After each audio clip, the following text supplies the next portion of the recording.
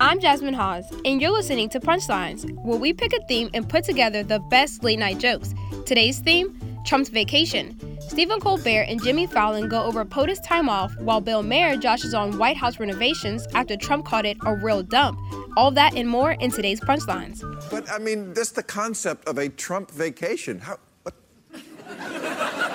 He spends all his time golfing, eating cake, watching TV. What's a vacation for him? Lapsing into a coma? Well, President Trump started his big vacation today. But before he left, he visited FEMA's headquarters. Yeah. FEMA said it was a nice change of pace to have a disaster come to them. So he was very... This is odd. Oh. Hey. He begins a 17-day vacation. Well, no, he's earned it, is a phrase that you don't say about Donald Trump. And usually, we've seen this over the years, when presidents go on vacation, the White House puts out a list of the books they're going to be reading. Right, always something fun but respectable, a Tom Clancy novel, and then, of course, a book of poems by a black lady. And 10 books about Lincoln. With the Trump White House, not even trying to put out this list. The president will be vacationing at his private golf club in New Jersey. And now back in 2011, Trump tweeted, "At Barack Obama played golf yesterday.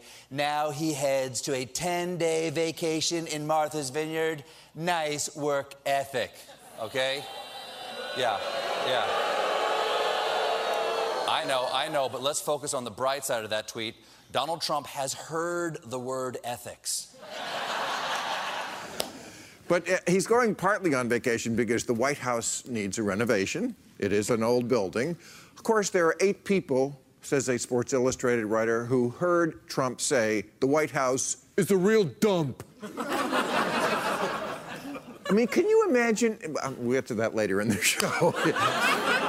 I don't want to tip the ending, but it just galls me. A real dump, to call it a dump. Maybe it needs some work, but a dump, when I think of a dump, I think of a place that's full of rats, that's leaking.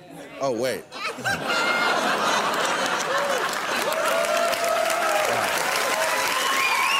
One of the things they're doing is they're replacing the heating and the cooling system that really needs it, because somehow the previous president was simultaneously hotter and cooler. And I don't know, they gotta adjust the zones. And while they're making improvements to the White House, can I make one suggestion? Change the locks. Do it. Now's your chance. They're coming. To watch Punchlines online, visit opinion.usatoday.com. While you're there, vote for your favorite joke from today's show.